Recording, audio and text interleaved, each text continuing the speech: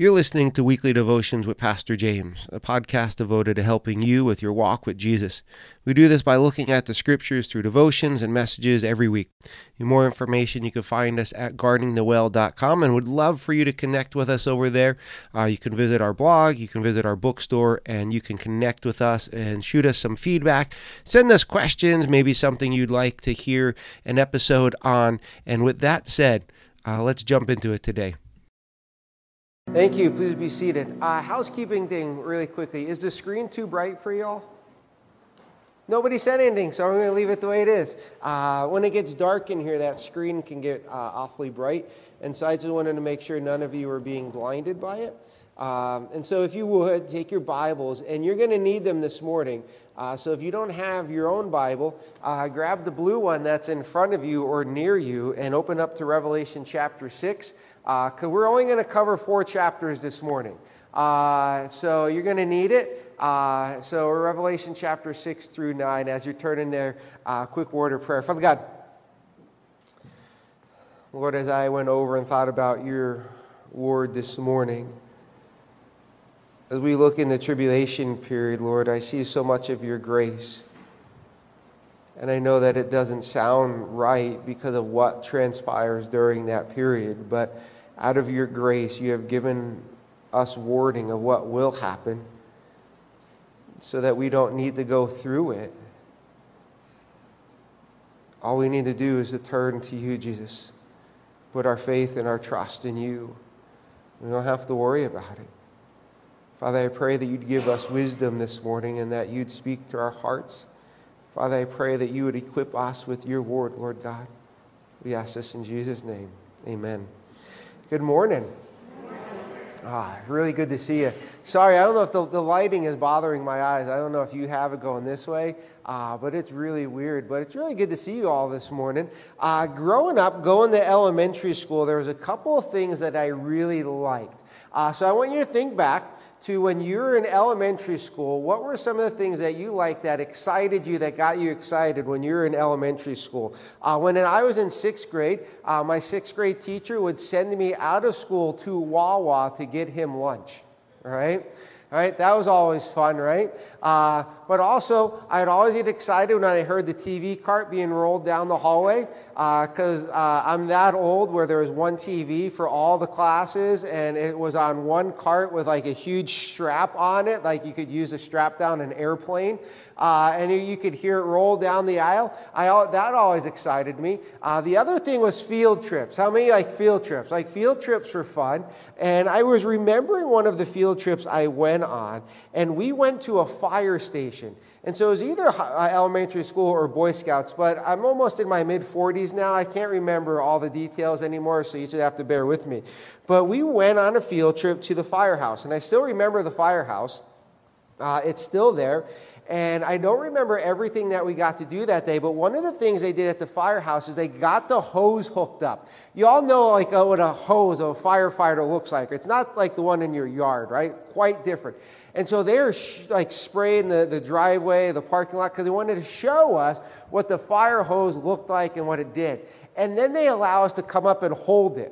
Like there was the adult holding it, but you'd come up because I think I was maybe 8, 9 years old. I don't even know if I was that old, right? And you could just pretend like you're holding it. It was great. It was the only thing I remember that day. How many of you can picture a fire hose being shot off with water? Right? Okay, Joe, congratulations, you answered today. The rest of you, you need more coffee. Today there's going to be interactions. You're going to stay with me, okay? The reason I'm bringing up the fire hose analogy is this. Have you ever heard of this statement? That when a lot is thrown at you, it's like drinking from a fire hose. Have you ever heard that statement? Congratulations. That's this morning. This morning is going to be like you drinking from a fire hose, which means I'm going to throw a lot at you. A lot at you. But the problem is this. Because of the subject matter, the end times, the tribulation period, there are so many thoughts and ideas and teachings that when you really get into all of it, it's not just like one fire hose of information being thrown at you. It's like 27 of them, and you're trying to stay afloat, and you're trying to find what is right and true. Because you can literally drown in information.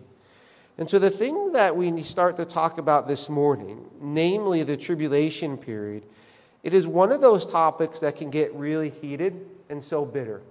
If I were to ask you in your own family dynamics, if there's one topic that when it is brought up, you know it's going to cause an argument between at least two people, most of you can go, I know that topic, right? Within Christendom, within the church, the end times is one of those topics. It can get very heated and very bitter, and it can even get you to the point where you ask yourself, does that person actually know Jesus because they're so upset and heated? And I'm not going to get down into everything, nor am I going to give you everything and all the different aspects of things, but I want you to understand this. My aim this morning and the next couple of weeks is to give you a working understanding of the tribulation period and what is going to take place and a rough idea of timing when it comes to those events, because even on the timing of things, people disagree. And so we're not going to get into everything, but I want you to have a working understanding of it. And so I have 3 points for you this morning. Time, sign, distress.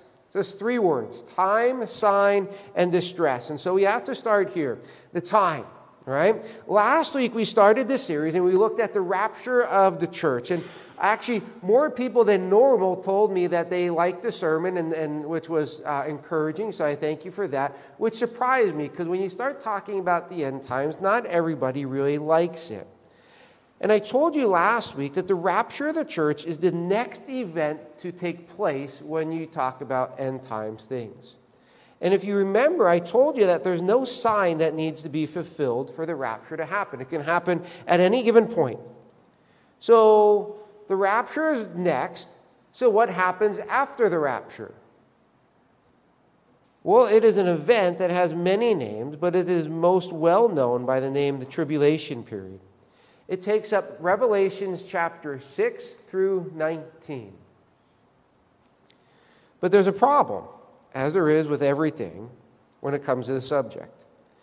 When you look at the book of Revelation, there are 4 main ways or schools of thought when it comes to the book and the events that it speaks about. And so I want to give you these 4 things so that if you're ever on Jeopardy, you can see them. I'm trying to give you a working understanding, all right? So this is really gets into deep theology, so I'm just laying them at your feet. There's 4 different ways the whole book is looked at. And there's more than 4 because the first one actually has a subset, it's a partial group. It's really weird, all right? And so these 4 things are ways for you to look at the book of Revelation. And the first view is called the preterist view. And most likely, none of you have heard of the preterist view. There's 2 people in our church other than me that I could probably assume has heard of this view, all right? The preterist view. And what that is this, that the whole book of Revelation talks about things that have already happened. That when you come to the book of Revelation and you look at it, everything you read, it's already happened. Well, I can't agree with that because Jesus hasn't come back yet, all right? Just a small little thing about that. Jesus hasn't come back yet. Well, the second one is this. It's called the historicist. Is that they take the events and symbols in the book of Revelation and they say that these were historic events that have taken place throughout the age of the church. This is where a lot of you, if you have ever heard of the Catholic Church being part of the things later in the book of Revelation, a lot of that comes from this view of the book of Revelation. Well, then there's a third one. It's called the idealist, or sometimes it'll be called the poetic view of the book of Revelation. And what this is, it tells us that the book of Revelation, all it is an allegory. It's a timeless allegory that could be true for any church age, or any age rather. And all it is talking about is the general battle between good and evil, and it's all just an allegory. And then the last one there is the futurist. Well, what do you think the futurist means? Well, there's the word future in it, so it's the future. Down the road, that you look at the book of Revelation and go, it's all prophetic. It's all things that are going to happen down the road. And that's the view that I hold to. All right? And a lot of people that I know hold to. But there's those 4 views, and we're going to go by the last one, the futurist view. And as I said, there's a lot of moving parts and thoughts with all of this, but our aim is to have a working understanding so that we're not led astray, and that's the key.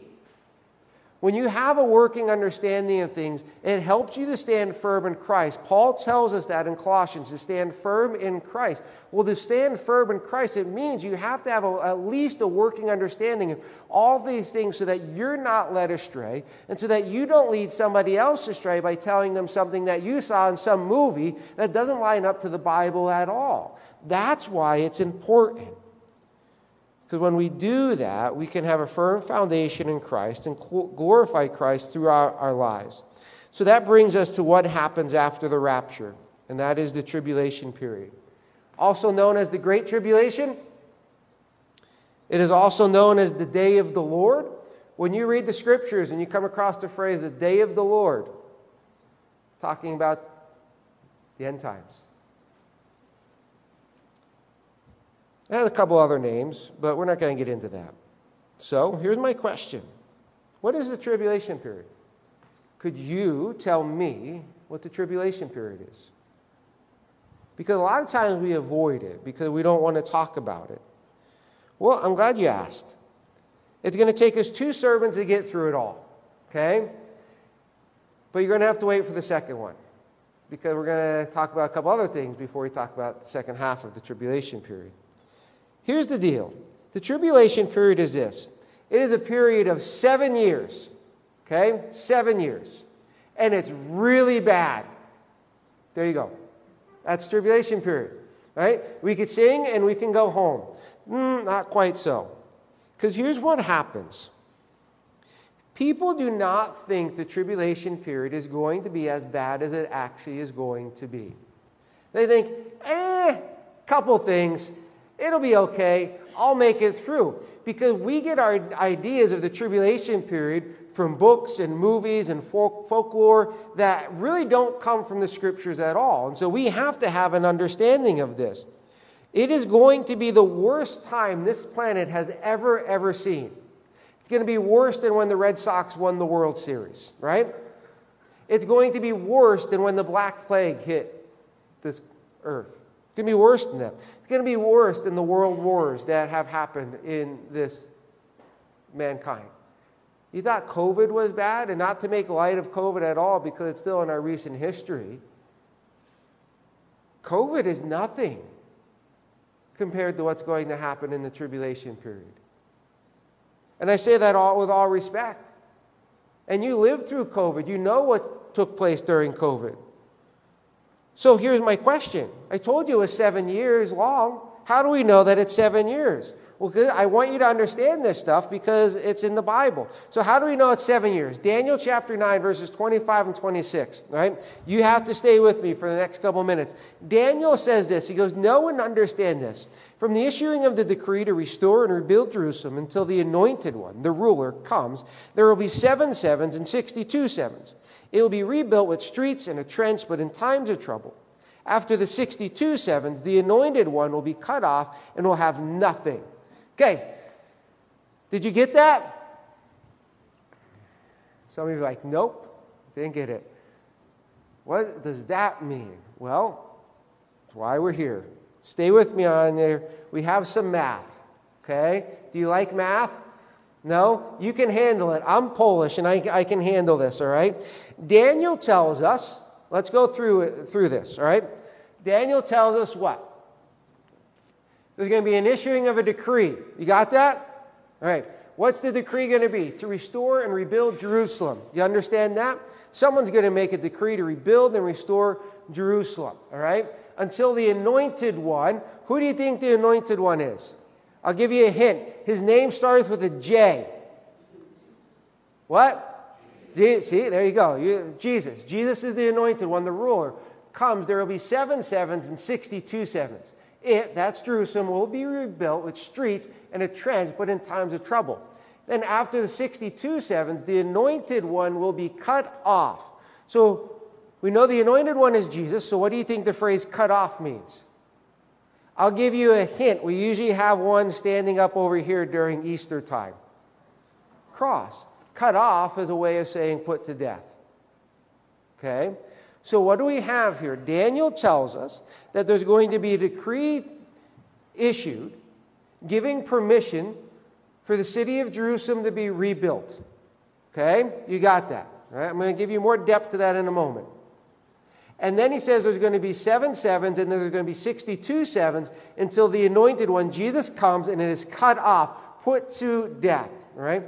So, what does this all mean? What it means is this.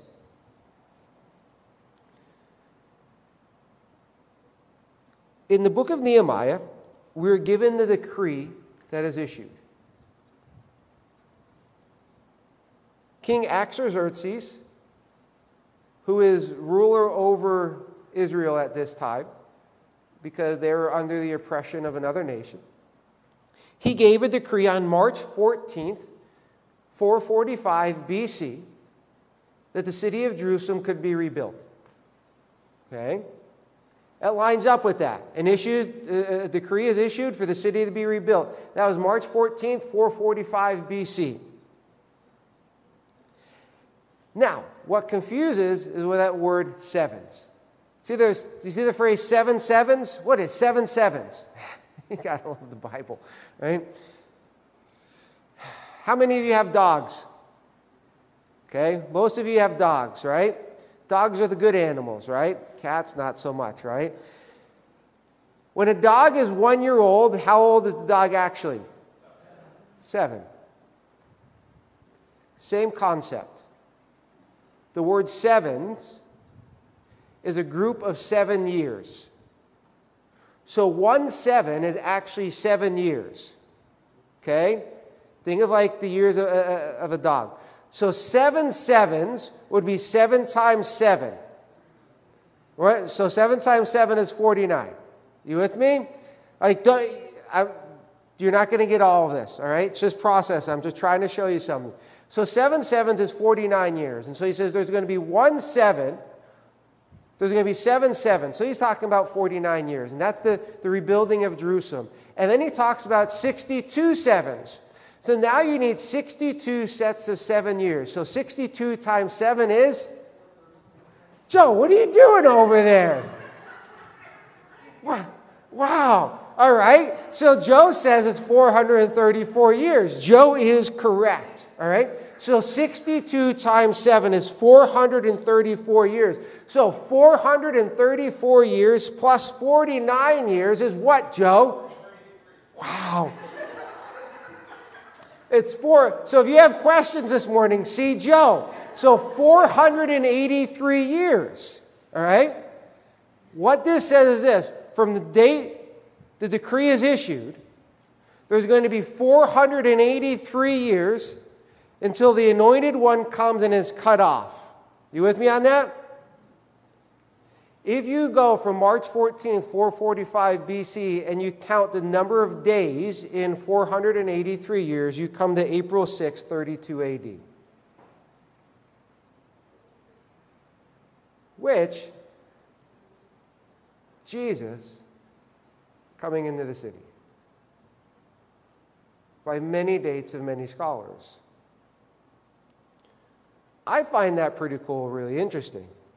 Some of you are still lost on the sevens. Not Joe, but everybody else. But what I want you to see in all of that is this. That 1 7 is a set of 7 years. It's a period of 7 years. All right?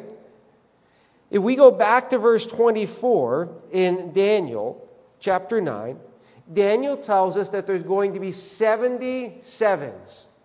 Some of your Bibles say 70 weeks of sevens. Okay?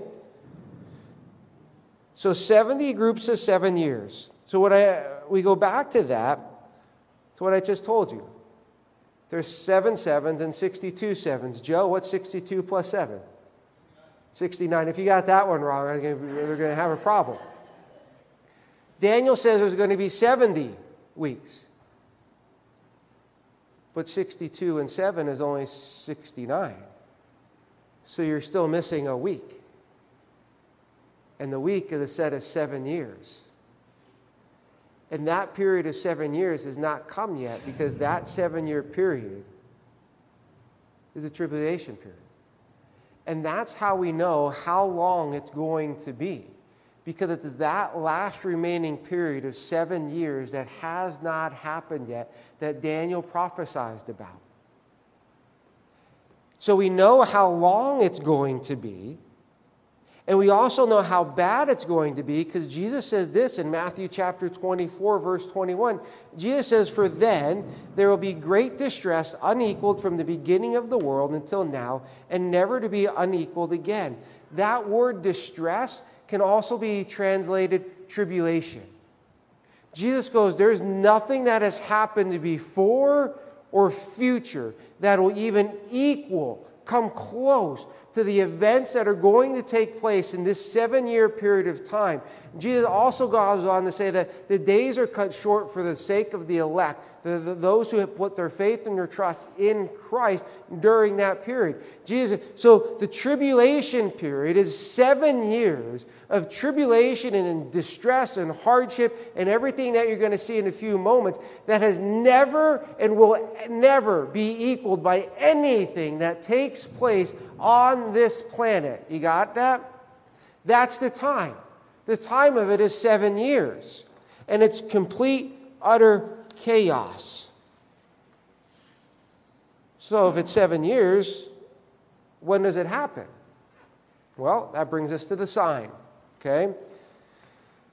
How do you know when election season is upon us? Commercials and signs, right? Right? How do you know rain is upon us? Thunder. For those of you joining us online, we have a lot of thunder going on, so if you lose us, it's not our fault. But I'm going to keep preaching even if we lose power, so just so you know that, all right? How do you know when spring is upon us? Flowers, right? Flowers start blooming. How do you know when winter is coming?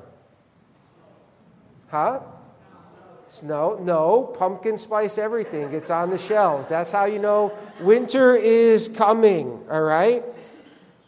When there is an event of any kind, how do you know the event? There's something that marks the end of the event and something that marks the beginning of the event. You with me on that? You understand that. Even on this dark, dreary morning where you all wish you were still in bed, you know that when there comes an event, there's a start time and there's an end time. There's something that marks the ends of it.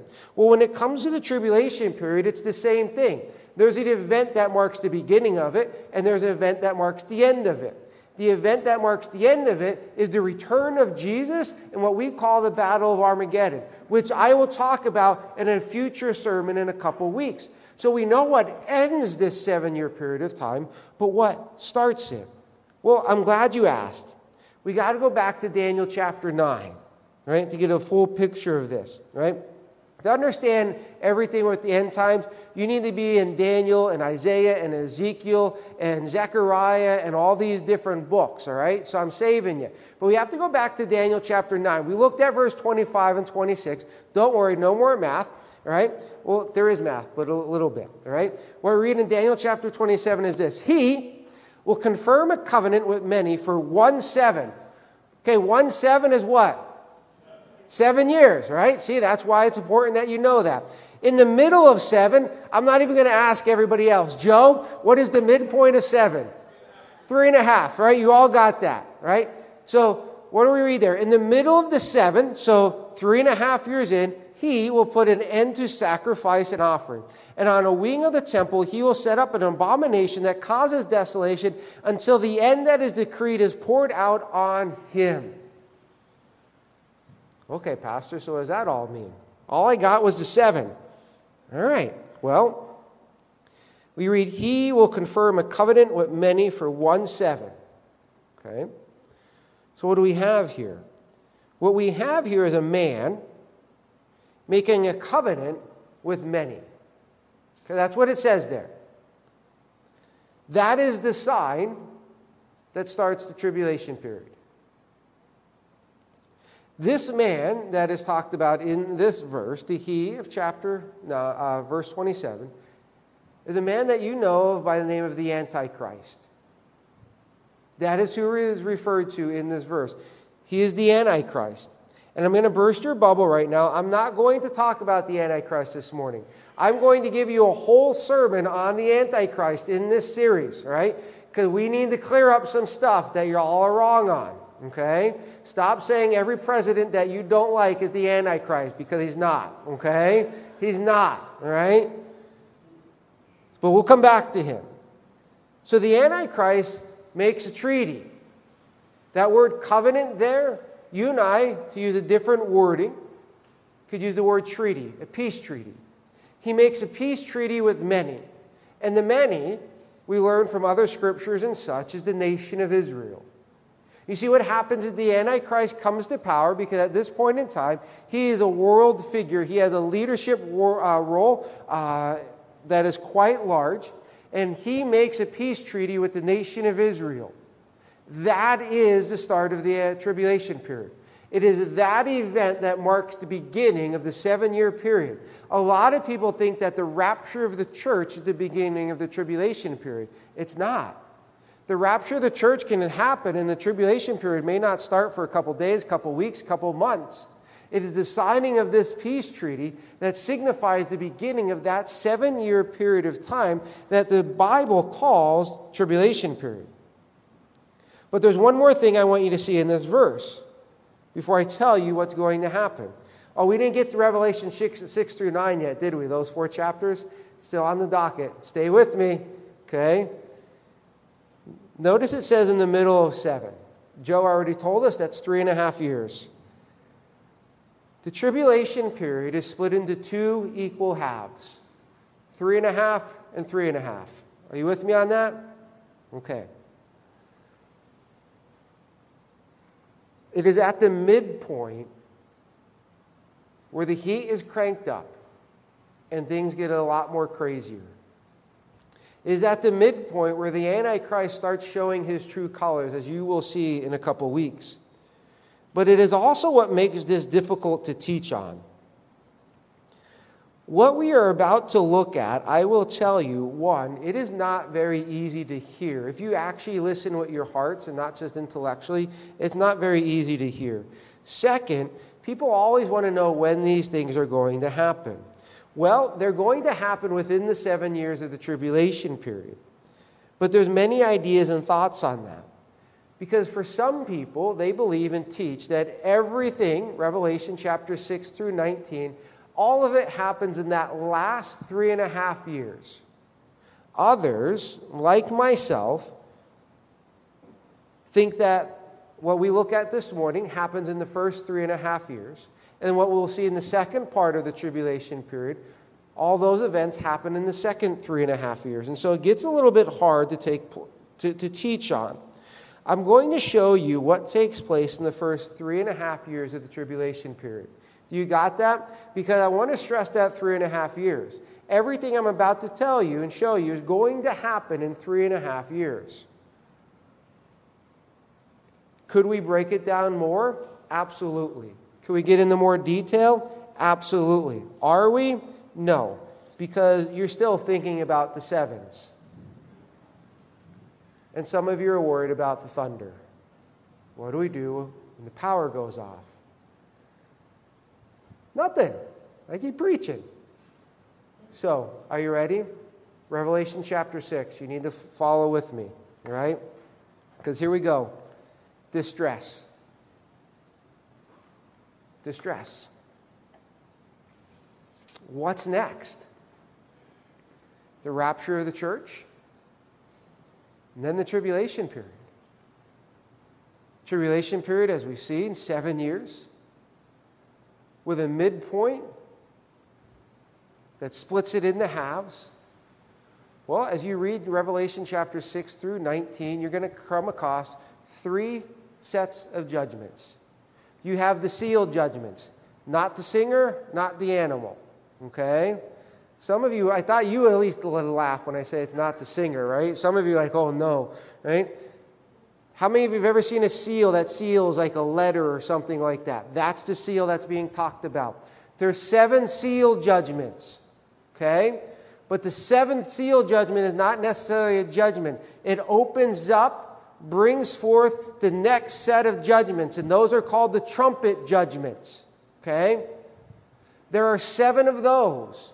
But once again, with the 7th trumpet judgment, it's not necessarily a judgment, but it brings forth, it starts the last set of 7 judgments that are called bowl judgments, or if you have an older Bible, it might call them vial judgments.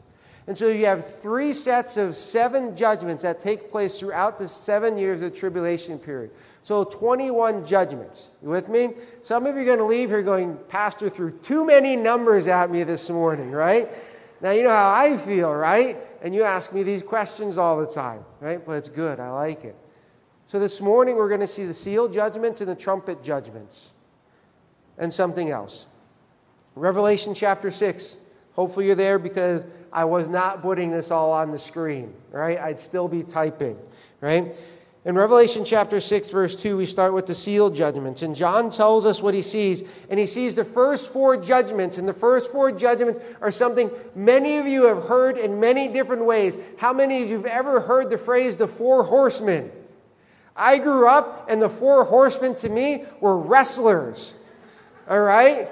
Because they were called the 4 horsemen. And I was like 9 or 10, right? And that's what I thought the 4 horsemen. It comes from the Bible. Because the first 4 judgments, the first 4 seal judgments are what you and I know of as the 4 judgments. So Revelation chapter 6, verse 2, John says, I looked, and there before me was a white horse.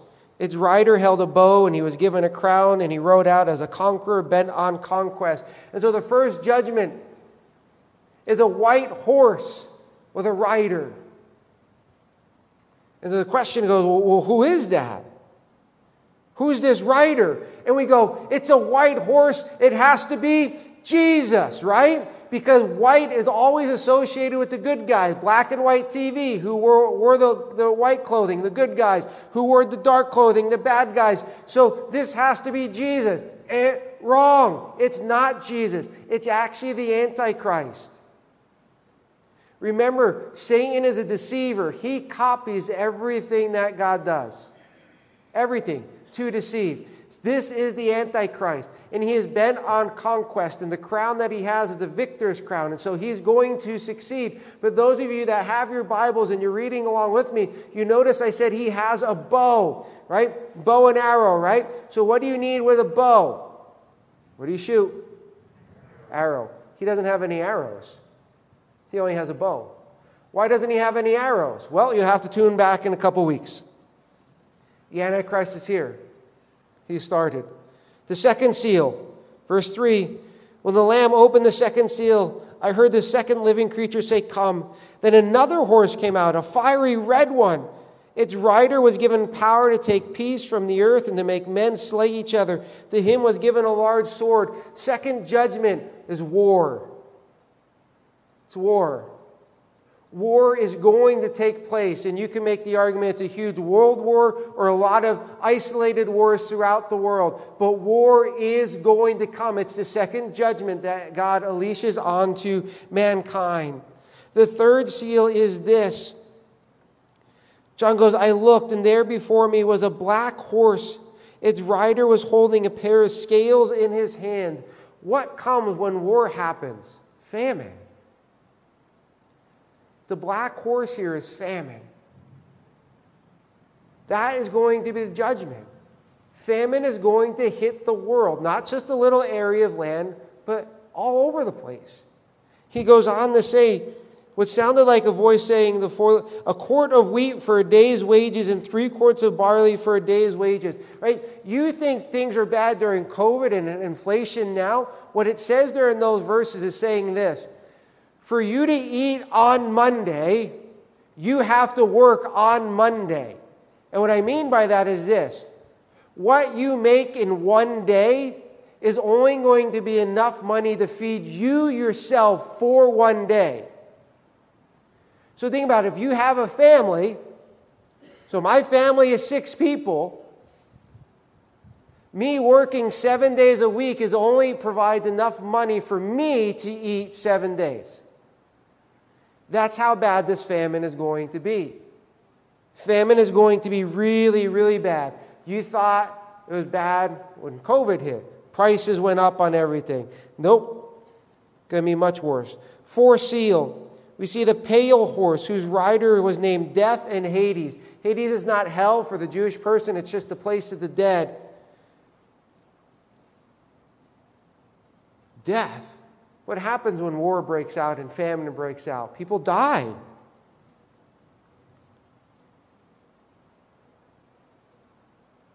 It says they were given power over 1/4 of the earth to kill by sword, famine, and plague, and by the wild beasts of the earth.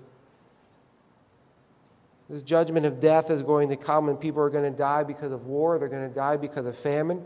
They're going to die because of plague, and they're going to die by wild beasts. There's two thoughts on the wild beast ones. All the stray cats are going to get messed up and start attacking people and eat you, all right? Or beasts are just going to give you a virus. Have you ever had that happen before? A virus or a plague comes from an animal. But I want you to get what I looked over already. They were given a power over 1/4 of the earth to kill. I checked on Friday. You want to know what the world's population is? 8,028,504,258 people. There's just over 8 billion people in the world today. 1/4 of them will die during this part of the tribulation period. Using round numbers, that's 2 billion people. 2 billion people. And we're not done yet. The 5th seal is verse 9. When he opened the 5th seal, John goes, I saw under the altar the souls of those who had been slain because of the word of God and the testimony they had maintained. What the 5th one is not necessarily a judgment, but it's a picture of heaven. And what John sees, he sees martyrs, those who have been killed for their faith in Jesus during the tribulation period in heaven. And what happens during the tribulation period is those people that come to know Jesus during those 7 years, and they love Jesus and their faith is in Jesus, they are going to be put to death. A lot of scholars believe there's going to be more Christians put to death during that 7-year period of time than the totality of years added up before that. Christians are going to die by the thousands during the tribulation period. That's the 5th judgment. Then the 6th one, the great earthquake. The sun turns black, moon turns red, the stars in the sky fall. All these physical disturbances. How does that happen? One thought that's out there, an earthquake causes volcanoes to erupt, and the ash that comes out of the volcano changes the color of the moon and the sun. Maybe. I don't know. All I know is there's going to be a whole lot of physical disturbances that are going to happen. So we are 6 judgments in. Maybe a year and a half into that 7-year period of time, 25% of the world's population is dead. There's famine. There's earthquakes. The sky's different colors. People are losing their minds. And the 7th seal judgment, if you're following along, is chapter 8, verse 1. And that opens up the trumpet judgments. If you read verse 1 of chapter 8, you'll notice when this is open, there's silence in heaven for an hour. Well, half hour, excuse me. These trumpet judgments, I believe, start in the first half of the 7 years, but they go through the midpoint. I could be wrong on that, but we'll see what happens. If you're following along, chapter 8, verse 7, these trumpets are blown by angels. The first angel sounded his trumpet, and there came hail and fire mixed with blood, and it was hurled down upon the earth. 1/3 of the earth was burned up, 1/3 of the trees were burned up, and all the green grass was burned up. Something like hail comes flying out of the sky. First trumpet. And what are we told? All the green grass was burned. All of it. Now, if we believe that the Bible is true in everything that it says, that every single word is the word that God wants there, it means all green grass is burned up. 1/3 of the trees are burned up throughout the world. You getting that? Verse 8, the second angel sounded his trumpet, and something like a huge mountain, all ablaze, was thrown into the sea. 1/3 of the sea turned into blood. Not necessarily blood, But maybe because of the asteroid, the meteoroid thereabouts, that went into the ocean, maybe what came off of it turned the water a different color. And so what happens? A third of the living creatures in the sea died, and a third of the ships were destroyed. You know how much things are living in the ocean? A lot. Imagine a third of that dies. When a lot of things die in the ocean, what happens? Where do they go? They rise up. Imagine that smell. A third of the ships were destroyed. Who's on the ships? People. People. Oh, but we're not done yet. The third angel sounded his trumpet, and a great star blazing like a torch fell from the sky on a third of the rivers of the spring waters. And the name of the star is wormwood. Wormwood means bitter. And something's going to fall from the sky, all right? And it's going to hit the fresh water. Trumpet number 2 is all about salt water in the ocean. Trumpet number 3 is all about the fresh water, and it's going to make the third of the water, the fresh water on the earth, bitter. So much so that a third of the waters turned bitter, and many people died from the waters that had become bitter. Then you have the fourth angel, sounded his trumpet. And a third of the sun was struck, and a third of the moon, and a third of the stars, so that a third of them turned dark. Imagine going outside and only seeing 1/3 of the sun because one third of it was turned off. It's going to happen. Something's going to happen where God's going to turn the lights partially off. Oh, and this is only a temporary one because one of the later judgments, well, you'll have to wait till you get there. But the sun goes in the opposite direction. What I mean by that, it gets really, really hot. So what do we do with all of this? Well, we're not done yet. We still have to go into the rest of this round of judgments.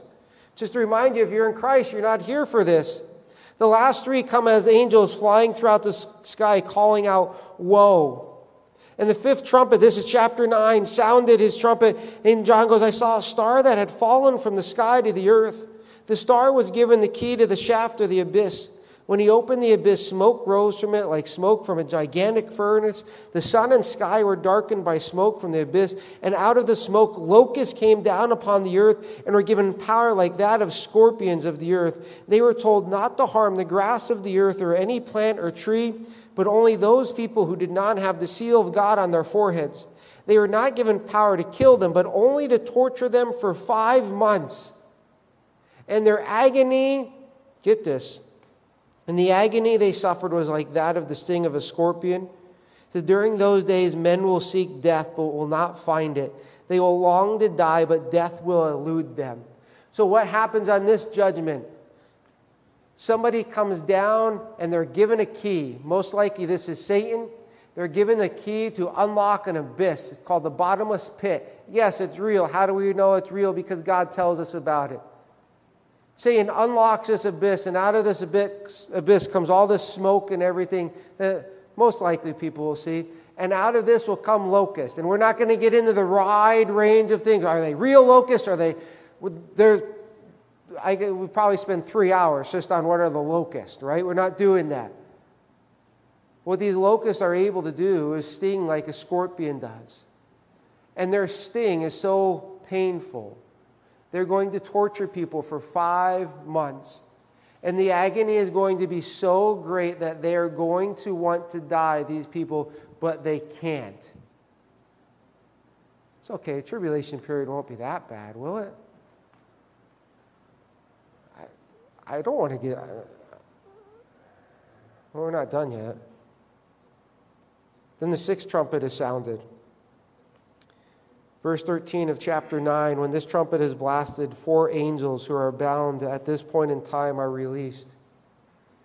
Right now, there's 4 angels that are bound. God won't let them do what they need to do until he tells them to do it. Well, they're released and they go out and kill a third of mankind.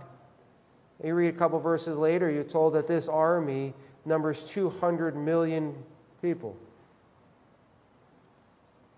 Now, once again, I'm not going to get into who this army is because there are all sorts of things. It's China, it's India, it's Russia, it's all these sorts of things. We're not going to get into it. But I want you to see what they do. They're released and a third of mankind is killed. Now you need to back up a little bit. Everything I just told you, and I flew over all of it. All of it. Very light touching on all of it. Happens in 3.5 years. But get the gravity of it. Stuff happens to the sun and the moon and the stars. There's earthquakes and all those things happening. People are getting stung by whatever they are. They're in agony, they want to die, and they can't. Water is bitter. You can't drink water. There's no food because there's a famine. There's wars going on all over the place. But I want you to get this, because this is always what startles me.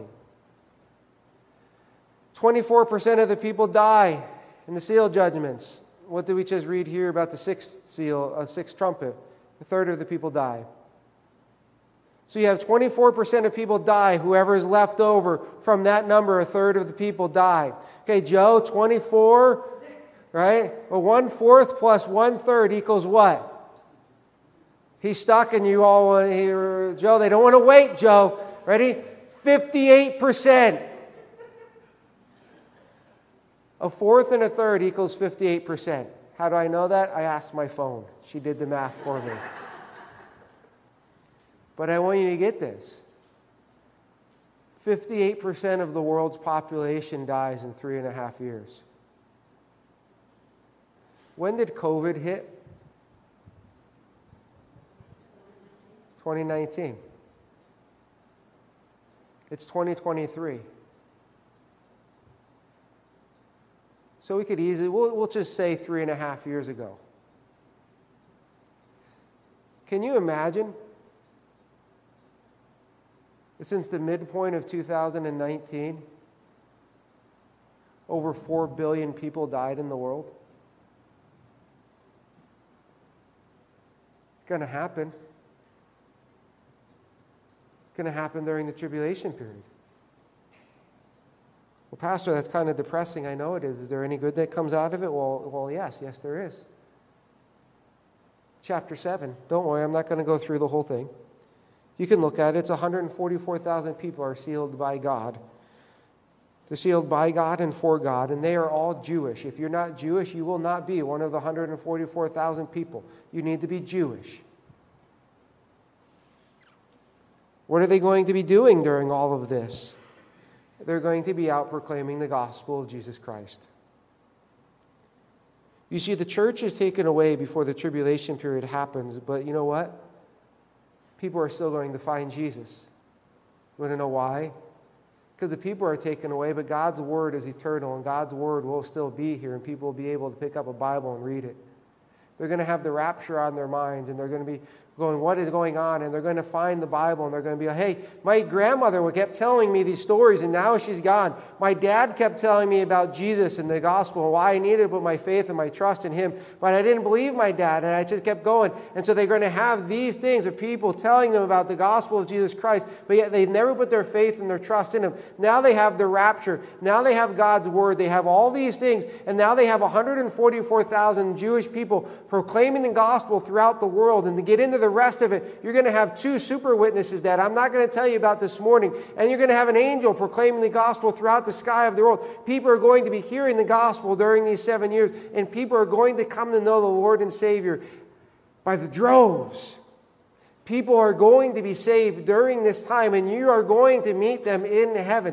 That is the good news, because in light of all of this going on, God is still working and proclaiming His word and saving people during the tribulation period, because His word is still here. He will still be working. And they're going to come and love and follow Jesus in droves, but not all of them, because Revelation chapter 9, verse 20 and 21 says this. The rest of mankind that were not killed by these plagues still did not repent of the work of their hands. They did not stop worshiping demons and idols of gold, silver, bronze, stone, and wood, idols that cannot see or hear or walk, nor did they repent of their murders, their magic arts, their sexual immorality, or their thefts. And if you go back to chapter 6 and you read what I didn't give you there, people are hiding in the mountains because they know God is doing something. During the tribulation period, people on the earth will know that all these things are happening because of God. Yet they still will not repent of their sin and turn to Him. In light of everything that is going on in their lives, everything that they see, they will still ignore God and reject God and not repent. Is that you? Will you not repent of your sin? In your life right now, even in light of all the things that God is doing in your life to show you that you are sinning and walking away from God? Will you not repent of your sin, that God's Word keeps telling you that you are wrong and you are committing sin when you're doing it? Where you won't stop doing it. In light of everything that God is doing in your life, in light of everything that God is telling you in His Word, are you like the rest of mankind that sins back going, my word, a third of the sun disappeared, God's doing all of this, but yet I still reject Him? Because if you will not repent of your sin, it shows how hard your heart is towards God. If you will not repent of your sin, either one, you've never confessed and believed in Jesus. And if that is true, if the rapture happens and the tribulation period starts, you will go through it because you will not go. Or two, you're drifting away from Jesus. Your salvation is there and secure in Christ. But if you will not repent of your sin, you are drifting away from Christ and you do not have a close walk with Him at all. What sin will you not repent of in your life? For some of you, maybe you need to repent of your sin and turn to Jesus for salvation. So you don't have to worry about going through all of this. So that you can know Jesus personally, be gone with Him. Maybe the rest of you, you need to realize that there's sin in your life that you need to repent of, but you won't do it because your heart is hard.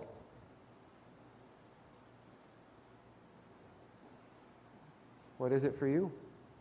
That's the tribulation period, but that's only the first half. What happens next? Well, you're going to see some people that are involved in it. Let's pray. Father God, Lord, I pray that you'd work in our hearts. I pray that you'd help us to repent of sin that is in our lives so that we would not be, as you tell us in the end of chapter 9 of Revelation, the rest of mankind that will not repent. Father, you call us to a life of daily repentance so that our sin would be put to death in Christ. Help us to do that. Draw us to you, Lord God. We ask this in Jesus' name. Amen.